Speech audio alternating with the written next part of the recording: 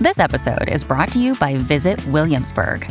In Williamsburg, Virginia, there's never too much of a good thing. Whether you're a foodie, a golfer, a history buff, a shopaholic, an outdoor enthusiast, or a thrill seeker, you'll find what you came for here and more. So ask yourself, what is it you want? Discover Williamsburg and plan your trip at visitwilliamsburg.com.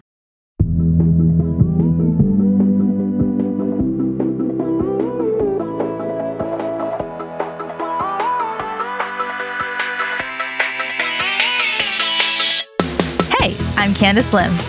And I'm Rachel Hampton, and you're listening to ICYMI. In case you missed it. Slate's podcast about internet culture. And Candace, I have an important question for you. We're still in our getting to know each other phase, so I'm just going to be peppering you with questions for the next foreseeable future. And I think the question I'm about to ask you is maybe one of the most important I've asked so far.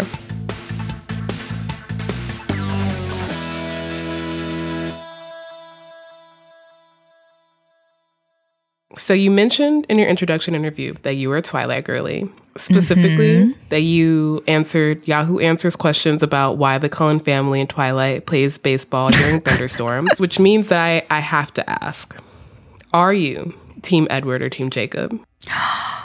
Oh my God. I think we should do like we did for the Robert De Niro versus Al Pacino debate, where we just answer on 3. Okay? Okay. So we don't have an opportunity to change our answers. Okay. 1, 2, 3. Jacob. Team Edward. I'm sorry. What? So look, here's the deal. I am Team Edward for 2 reasons. The first one just being that it's pretty obvious that Stephenie Meyer's whole thing is that this is the Edward Cullen hero's journey. He was always, the main character. He was always going to win. The second thing is I remember Breaking Dawn Part 1. I remember sitting in the Edwards Theater and thinking, oh my God, Bella is getting dicked down by this sparkly snail, and I am a little curious. And I'm just saying, why would you deny the opportunity to break some Wayfair furniture? Yeah. 1, I hope it's better than Wayfair furniture because Edward Cullen is rich. That's A. B, I don't want to die. He's not worth dying over. The thing about Edward is he's very emo and not in a fun way. Second, canonically, Jacob Black is a man of color, and I will always stand by my people. Okay? Taylor Lautner is a white man. That's unexcusable. However, Jacob was a man of color. He was fun. He built motorcycles. You could take him out to dinner without worrying about him having to throw up a ravioli later. There were a lot of reasons that Jacob was the better choice. Mostly that he just seemed like a better time. And I rest my case there. Obviously, we could talk about this forever because I think you're wrong. I think you're very wrong. Wow. We're going on Judge Judy. I hope you know that. Continue. Well, we'll wait for Judge Judy to adjudicate, but we have a show to do, which is about a topic I often think about in conjunction with Twilight because they took over my life around the same time, and that thing is Tumblr. Y'all out there listening, we're probably like, wow, Rachel's a co-host. She's probably going to stop talking about Tumblr. Joke's on you. Tumblr is forever. But today's episode is actually brought to you not by me, but by another Slate staffer, Luke Winkie. Because back in March, Luke wrote this really great piece for the newsletter Dirt called Urban Outfitters Literature. Remember when Tumblrs turned into picture books? And I didn't remember until I read this piece. And then I remembered everything, everywhere, all at once.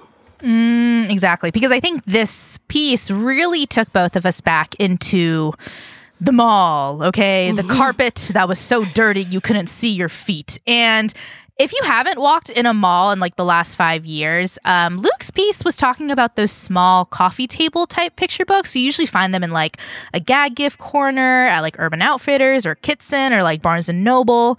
And they were usually called something like Hipster Puppies, which is the title of an actual book that hit the shelves. And it was written by Christopher R. Weingarten. Or the Tumblr Garfield minus Garfield, where Dan Walsh took out the titular character Garfield from the comic strip and turned that into a whole book. Which, by the way, kind of reminds me of like the Big Bang Theory and how people would edit out the laugh track and it would just sound so dead. And you'd like ask yourself, is this show actually funny or does Sheldon just like want me to think this is funny? It's definitely the latter. Luke also interviewed Rachel Ferschleiser, who was the head of Tumblr's literary division. Wait, they had a literary division? Yes, because Tumblr is literature. And she knew that. And she's now the vice president of Soft Skull Press. She talked to Luke about why publishers were so thirsty for these Tumblr blogs. And it might have had something to do with that specific Obama era, 2010, 2012 millennial humor. You know, like Lena Dunham, Lin-Manuel Miranda, Rose Alday. I mean, look, I'm already interested in Luke's piece because anytime we can dunk on LMM, I'm in. I mean, same, though I'm gonna just out myself and say I still definitely bump the Hamilton soundtrack from time to time. I will hold myself accountable. But I digress. Back to these Tumblr picture books. What was in the air during those feverish days of the early Obama administration where people thought that race was over and that the publication of books like Hipster Puppies or Garfield minus Garfield or This Is Why You're Fat was something worthwhile? We'll never know. That's a lie. We will know. We'll find out after a short break. Tired of not being able to get a hold of anyone when you have questions about your credit card? With 24/7 US-based live customer service from Discover, everyone has the option to talk to a real person anytime, day or night. Yes, you heard that right. You can talk to a human on the Discover customer service team anytime. So the next time you have a question about your credit card, call 1-800-DISCOVER to get the service you deserve. Limitations apply. See terms at discover.com/creditcard. This episode is brought to you by FX's The Veil, starring Elizabeth Moss. FX's The Veil is an international spy thriller that follows two women as they play a deadly game of truth and lies on the road from Istanbul to Paris and London. One woman has a secret, and the other has a mission to reveal it before thousands of lives are lost. FX's The Veil, now streaming, only on Hulu. And we're back with Luke Winkie, a staff writer at Slate. Hello, Luke. How are you? Hey, guys. Thanks for having me on the show. Of course. I'm a huge fan of your work. I feel like you really have this great intersection of deranged things on the internet and the things that I'm interested in. And I love that for both of us. It's true. When I just started here last week and my editor told me one of my beats was just weird things happening on Reddit. And that's what I'm all about. Wow. I'm so excited to figure out what weird things you dig up on Reddit. But before that, we have to ask you the question we ask everyone, which is, what is your very first internet memory? I hope it is as deranged as some of the things that you write about. Man, it was like the mid-90s. My parents like work in like a technology adjacent field, and they just kind of set me up on the family computer with a browser. Just like, oh, you should check out the internet. Like it took me some like game site or something. I can't remember. I didn't really understand what it was for. I remember playing some, pretty primitive, probably like pre-Flash games on one of the web pages you ended up on. And I was thinking about that in the sense, I just don't know if parents quite do that now with the internet in circa 2023. Like just being like, hey, you should check out the internet. You should go see what's out there. I feel like back then it was very new and very optimistic. And I think parents probably have not the same relationship with the internet now than they did back in those days. Exactly. And I mean, like, Luke, honest question, were you a dial-up family? Is that the era we're in? Man, I think at that part of my childhood, we were kind of post-dial-up. We were dial-up at one point. Like, I remember hearing the tone and my parents getting online in that way. But I feel like by the time I was officially like surfing on the web, we were a broadband family, but I'd have to check the tape on that one. I don't know for sure. I also have to imagine that when you first approached the internet, you did not interact with something called Tumblr.com. No, yet. I was born in 1991, so Tumblr was just a twinkle in someone's eye back in those days. Exactly. And so today we are having a conversation about an article you wrote, but the article involves Tumblr. So I just wanted to ask you, What's your Tumblr experience? When do you remember getting on it? What do you look at? Do you still use it? You know, some people are like deep Tumblr people that like, you know, are capable of like really waxing poetic about, you know, their life growing up on Tumblr and getting kind of teary-eyed about it. I was not like a Tumblr person to that degree. I would go to individual Tumblrs and look at the photos, but I was never part of the community in the way that some people speak about it. A lot of my interactions with Tumblr back in those days were almost like derisive, where I was on an internet forum that was maybe a little bit more edgy and people like linking out to, some sweaty One Direction erotica on Tumblr or the Just Girly Things Tumblr, things of that nature.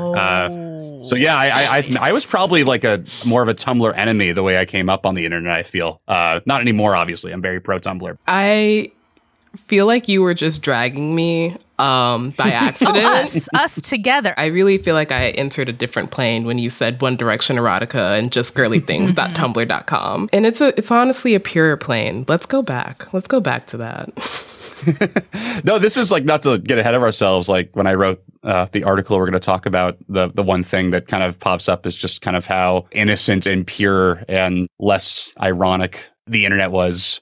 Very Obama era, very first term Obama era back in those early Tumblr days. You were perfectly leading us into our interview, which is about the article you wrote and the Obama era that it came out of. So tell us a little bit about this article and how it came to you. Where were you sitting when you thought, where'd those Tumblr picture books go? I think I was thinking a lot about Urban Outfitters and the kind of clothes I would buy from Urban Outfitters, which, you know, were just had no mercy on my round table pizza paychecks. You know, I just was not really able to splurge too much.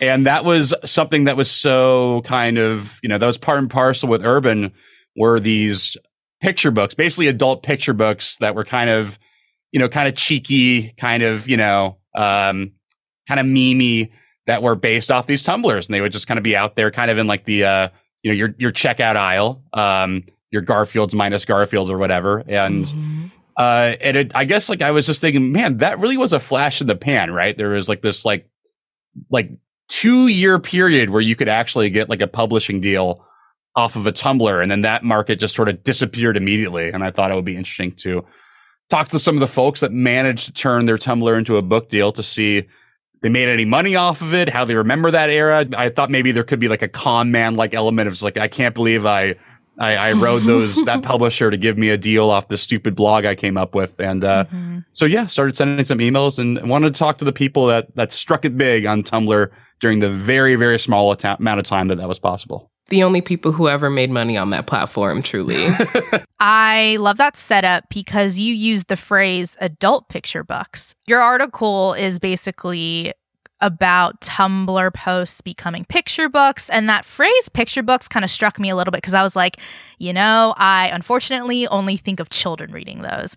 And in a similar comparison, I think we are just as a society getting over the fact that animated films, for example, aren't just for kids. You know, there's so many great award-winning animated films made for and by adults, so like Isle of Dogs or Intergalactic from Kid Cudi or Wendell and Wild. I wanted to ask you a little bit about the distinction between the picture books that Urban's shelling that are being created from the throes of Tumblr and how they're kind of different from like comic books or graphic novels or basically any illustrated piece of art for an adult audience. Yeah, I think the one distinguishing factor is they were kind of trying to be these coffee table books for people that were like way outside of the age demographic to have coffee tables or coffee table books, you know, like they were marketed towards probably people in their early 20s, you know, people that were like, you know, maybe at least tertiarily aware of what Tumblr was and wanted to, you know, have like a physical copy of it. And I think for me, as someone that spent a lot of time online, that was one of the first moments seeing those books and kind of around, you know, stores like Urban, you know, my friends' apartments or whatever, where I was like, wow, the internet kind of is just culture now. You know, this stuff that existed like entirely in cyberspace that just felt like so divorced from like mainstream culture, to kind of see like nice glossy book with all these internet-y jokes, these days, I don't think any of us would think anything of that. That's just how life works. But at the time, it almost felt like the tide was starting to turn. Millennials were taking a more paramount kind of place in culture that, our dumb internet jokes were worthy of being sold for $25.99 while waiting to check out with your skinny cords at Urban Outfitters. I recently was in a Barnes & Noble, and in the corner of this Barnes & Noble, there were just a bunch of these picture books that I think fall into this category you were writing about, Luke, and they were under the category sale, but they were also under the category gag gifts. And I think you touched upon this in your article about how these books weren't necessarily considered literature, but they were considered gag gifts. They were used as this idea of I wouldn't buy this for myself, but I think that'd look really good on my friend's Wayfair coffee table. When the publishing industry started buying these tumblers, turning them into books, do you feel like artists were able to retain the creativity and artistry, or do you sense that there was some type of selling out or watering down that kind of happened once it entered the machine? I don't know if I would say selling out is exactly what the term I would reach for. What I will say is that one person I spoke to really approached his Tumblr in a really mercenary way. He had a Tumblr called Hipster Puppies, which is a bunch of photos of dogs with, horn rim glasses or flannel shirts on them with, some pithy caption about, the music they listen to or whatever. And that was a completely intentional ploy to try to get a book of, I'm seeing all these picture books out here. I'm seeing all these Tumblr books that are blowing up. I know if I put some photos of some puppies with glasses, I'm going to, a publisher is going to reach out to me if I get enough people to subscribe to it. And, I'll be in every Urban Outfitters in America. And that was it was a very intentional battle plan. There's not a lot of soulfulness in the genesis of Hipster Puppies. Maybe the original wave of people that, just enjoyed photoshopping Garfield out of Garfield comic strips. And, all of a sudden they were reached by a publisher. It's oh, this is crazy. This little silly passion project I did. Now I'm turning into a book. But I got the sense that pretty clearly people saw that this was a model to exploit and to make some money off of within the realm of Tumblr. So in that case, you can't really soul out, or you can't really lose your spirit in the kind of corporate publishing grind, right? Because that's exactly what you wanted to enter is the corporate publishing grind. And also the most important thing, these books are pretty easy to put together. You are basically copying and pasting what's in your Tumblr. Pretty content light, I would say. What's funny about these Tumblr picture books, which is that no one on Tumblr, I think, would actually buy these books. They kind of always have this veneer of hipsterism, but not in the hipsterism that Tumblr really loved. Yeah, or I spoke to, in the story, I spoke to the person that was head of Tumblr publishing at this time. And I kind of put it to her, it's what were these books for? And she said, back in those days, not everyone was on the internet in the way that people are now.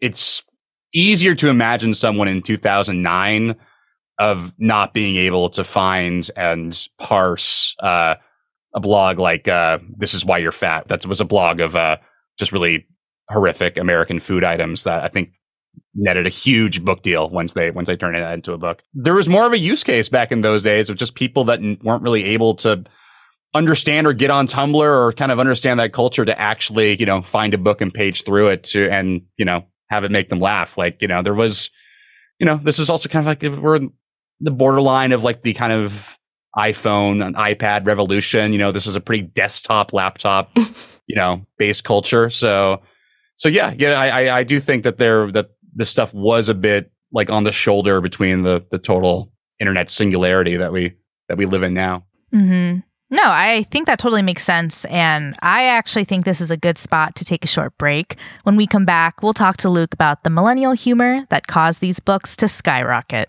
This episode is brought to you by Progressive Insurance. Hey, listeners, whether you love true crime or comedies, celebrity interviews, news, or even motivational speakers, you call the shots on what's in your podcast queue, right? And guess what? Now you can call the shots on your auto insurance, too. Enter the Name Your Price tool from Progressive.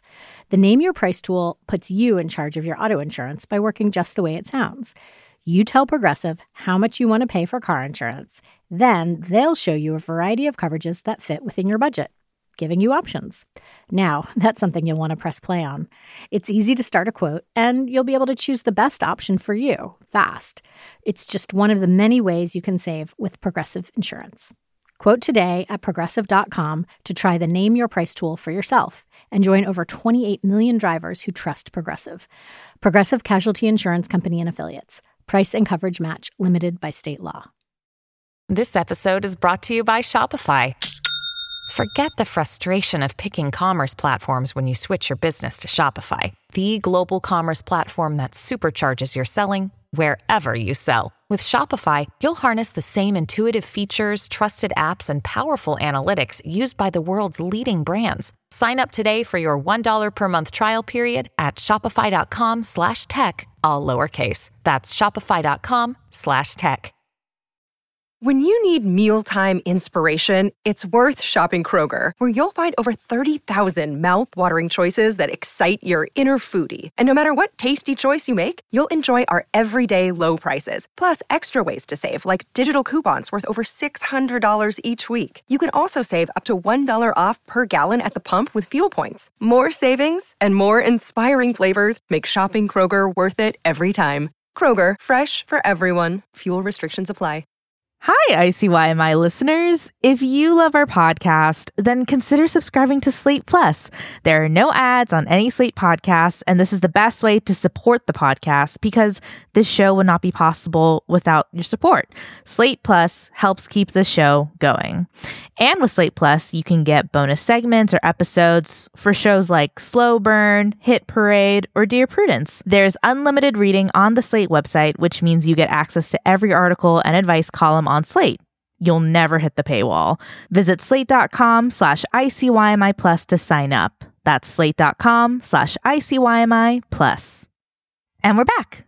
So when Rachel and I read your piece, Luke, we both kind of loved how you poked fun at this very appropriate phrase to describe the humor of these books. You use this phrase, Obama-era millennial taste, to describe the types of Tumblrs that became picture books. You asked this question that I thought was really smart, which was, what was going on in the late 2000s milieu that made our memes so much brighter and optimistic and more vulnerable compared to the irony-poisoned nihilism that circulates through our timelines in the 2020s?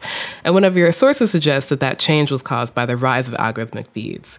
And I'm wondering if you agree with that. I've been trying to crack this question for years now to figure out like why the internet felt different back in those days. I do think that's as good of an answer as I've heard, that like there's something about just not having the content immediately sorted and served up to you as soon as you log on somewhere, having to kind of seek it out a little bit more and kind of curate it yourself. I don't know. I think that there was something kind of more personable, more wholesome about that. And there was a good piece in Defector recently just about how big the internet used to feel, you know, where we weren't always kind of funneled into basically the 4 websites that matter that we'd go to every day that none of us seem to like. You can kind of really do some internet exploring in a more real way back in those days. It still felt fairly new back in the rise of Tumblr, and it was more delightful. There was just more optimism about it. You know, it was more exciting to see what you turned up. Even like the gross parts of the internet weren't as gross as they are now. But I do think the algorithmic curation that does kind of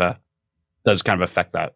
We also brought up the algorithm because I was thinking a lot about Urban Outfitters, and just maybe the reason Urban was such a perfect place for these picture books is because it made every discovery seem really organic, right? Like your friend would be shopping for shirts, graphic tees. Your other friend is by the vinyls. That's a whole other conversation. And here you are looking at a cactus with a face and being like, whoa, look at this picture book where Garfield isn't in Garfield. Isn't that so funny? And I just think there's something about the way that retail stores create an algorithm that kind of tricks you into thinking you're the first person who's ever seen this, created this, bought this, whatever. And as we speak to that, I did kind of want to flip over and talk a little bit about the numbers and like the financials of this entire lineage. In your reporting, did you find out anything about like how much these people made from like selling their books to publishers and stuff like that? Yeah, the people I talked to, no one made like truly life-changing money. It was, they did okay. It was a nice, especially if you're a freelancer, you're happy for that payout. I mean, the dirty secret of publishing is no one makes any money off of books for the most part. I mean, that is the truth. But considering the effort that it takes to put together a Tumblr book where you are, sourcing some funny photos and clearing them and basically kind of cannibalizing your own content in a hardcover book, you got to feel pretty good about, making like, I have to go look at the exact numbers, but it was like, 10,000, 15,000, somewhere in that ballpark, really. Nothing life changing, but again, it's better than $0, which is what most Tumblrs made. Mm-hmm. Which I think the point I'm also trying to get to is like, you're right. It's not life changing money. It might be like year TurboTax changing money. Mm-hmm. But the other thing is this type of pipeline is maybe not for full-time authors. It's for comedians who like have a funny Tumblr and like maybe can get a new revenue stream, which is kind of the same philosophy of like celebrities doing podcasts. It's like, no, Rachel Bilson is an actress. She just also wants to do this podcast for fun. But yeah, that kind of makes sense that like this might not be the most lucrative way to go, but like it is something, and something might be better than nothing. Yeah, for sure. I mean, we're talking mostly about this in the context of Tumblr, but like kind of in that same era, there were a lot of like Twitter comedians that just got books of their tweets published, like the famous Shit My Dad Says guy, who was like the first Twitter celebrity. He got a TV show out of that. He got a book deal out of that. He's still working. He's still writing for TV, I think. Still has a real career, all off of a Twitter account. I think there was in general, like, and maybe this is weird to say and you guys might disagree with it, but like, I feel like there is like, in a weird way, like more kind of upside to becoming famous online in those early days, just in terms of it just being so new of like, you can kind of get like, you can get a book deal off of having 50,000 followers on Twitter back in those days, which obviously you could do that now. But I don't know. I just feel like it's a little more ordinary to have any kind of following online. Like back in those days, I feel like people were really coming at you to really reward you for that. I don't know how true that is, but I feel like it's true. I feel like that's true as well. There's just a lot more internet fame to go around. So back in the day, to be internet famous felt like something extraordinary versus now your average college student at NYU can have 1 million followers on TikTok, and that doesn't really net them much. There also seemed, we're talking about really kind of traditional modes of media like book publishing, television shows. That route from internet fame to those traditional modes is like a lot different now. Now you can be internet famous for much longer and get the kind of upside of that, which is like a BarkBox deal sponsorship. Yeah. But actually landing like a HarperCollins deal is, I think, a lot rarer for the average influencer. Yeah. It's something I touched on in the piece that like, maybe there is a chance to make more money in a more sustainable way long term when you're famous on the internet now, but the way you have to do that just seems more depressing, where it's Instagram sponsored content or your BarkBox subscription, your first bet FanDuel discount code or whatever. There is something maybe a little bit more wholesome and godly about like, oh, I got famous online and now I have a book of my posts that you can buy if you so want. There's something better about that than putting out like same game parlays on the Jets game or whatever. I don't know. I do believe that. Yeah. So we're kind of talking about publishing, and I couldn't help but notice that most of the people you mentioned in your article were white men. And I was wondering if that's a reflection of who was getting these deals in that era, because that also kind of falls into like what influencer sponsorships look like now. Yeah, no, it's a good point. Like, because when you think of like Tumblr at the time, there's so many people of color and, it was so LGBTQ, like, I don't know, like that is kind of the legacy of the platform. And it is, maybe I wasn't looking hard enough. Maybe I could have done a better job reporting the story, but like, it is kind of interesting that like the people that bubbled to the top were, kind of white dudes that all like work in marketing or technology now. Like that seems to be the general clientele. Yeah. That is a shame. You know, I don't think it's necessarily crazy or wild that a lot of the people who were making money off Tumblr turned picture books were white men. My theory on it is just that I think that Urban Outfitters is low-key kind of a flattening of pop culture. I think they just always knew how to get the most eyes, which is to be the most relatable, flattened version possible, the most mainstream possible. And another site that reminds me of this is unfortunately BuzzFeed, which was very big at the time too. Now, BuzzFeed has evolved. I mean, Quinta Brunson got in there, Justin Tan got in there, and they were able to kind of create something more specific, more for people like me and Rachel. But I do think something that I'm kind of also turning back to is the fact that, like, could this Tumblr picture book thing happen in 2023? Like, Luke, do you think there's a compatible parallel? The internet doesn't really work that way anymore. I don't know. Yeah. Like the idea of the entire publishing industry, like circling around like one thing that's happening online, I just don't know if that's really the ecosystem or economy that we kind of live in anymore. I feel like one of the underlying themes we're talking about in that period is there was this real shock that you can make money off of social media, where I feel like now anyone who opens an account in 2023 is aware of the possibility of monetization. And I'm wondering if you feel like that kind of specter of profit impacts the kind of content that gets published online. So much of the Tumblrs we're talking about, even the early Twitter feed, so much of like the content that existed, the user-generated content that existed on the internet in those days, seemed to really just come from a place of like, hey, look, I can make this thing. I'm going to do this thing. I'm going to post a photo, the same photo of the cast from Full House every day. Isn't that funny? You know, or I think it was Dave Coulier, I believe that is the Tumblr. And like I said earlier, like almost within a couple of years, a guy was trying to crack the code, you know, to get his Hipster Puppies project off the ground. Yeah, I don't know. We go online all the time and see hilarious jokes or, you know, really salient takes or kind of mind-blowing stuff that doesn't feel particularly profit motivated. But I guess like it is sometimes kind of a bummer when you see someone blowing up online for something that they made. That's really cool. And you can kind of already see their wheels turning of how to kind of capitalize on it or what their next step's going to be or how they're going to, you know, what they should outfit their link tree with or, you know, what merch they're going to print, all that kind of stuff. Like people really look at it as like a way out from wherever they currently are. Like, okay, finally. And, you know, like I think everyone's kind of guilty. If you've like even people in the media are kind of guilty of feeling that like that sometimes, you know, like, okay, cool.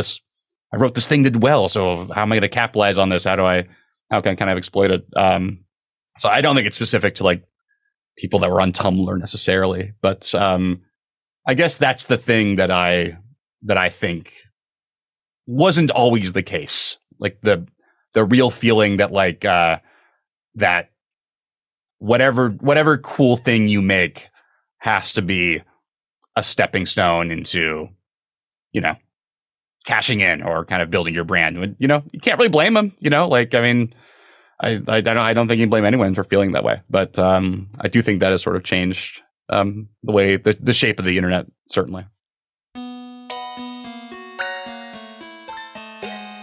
All right, that is the show. We'll be back in your feed on Saturday, so please subscribe. It is the best way to never miss an episode, to never miss me telling Candace that she's wrong for being Team Edward. Please leave a rating and review and app with Spotify. Tell your friends about us. Tell your werewolves about us. Not the vampires, though. You can follow us on Twitter at ICYMI_pod, which is also where you can DM us your questions like, remember when those books were Tumblrs? And you can also always drop us a note at ICYMI@slate.com. ICYMI is produced by Sierra Spragley-Ricks, Rachel Hampton, and me, Candace Lim. Daisy Rosario is our senior supervising producer, and Alicia Montgomery is Slate's VP of Audio. See you online. Or at Urban Outfitters. For the ones who work hard to ensure their crew can always go the extra mile, and the ones who get in early so everyone can go home on time, there's Grainger, offering professional-grade supplies backed by product experts so you can quickly and easily find what you need. Plus, you can count on access to a committed team ready to go the extra mile for you. Call, click Grainger.com, or just stop by. Grainger, for the ones who get it done.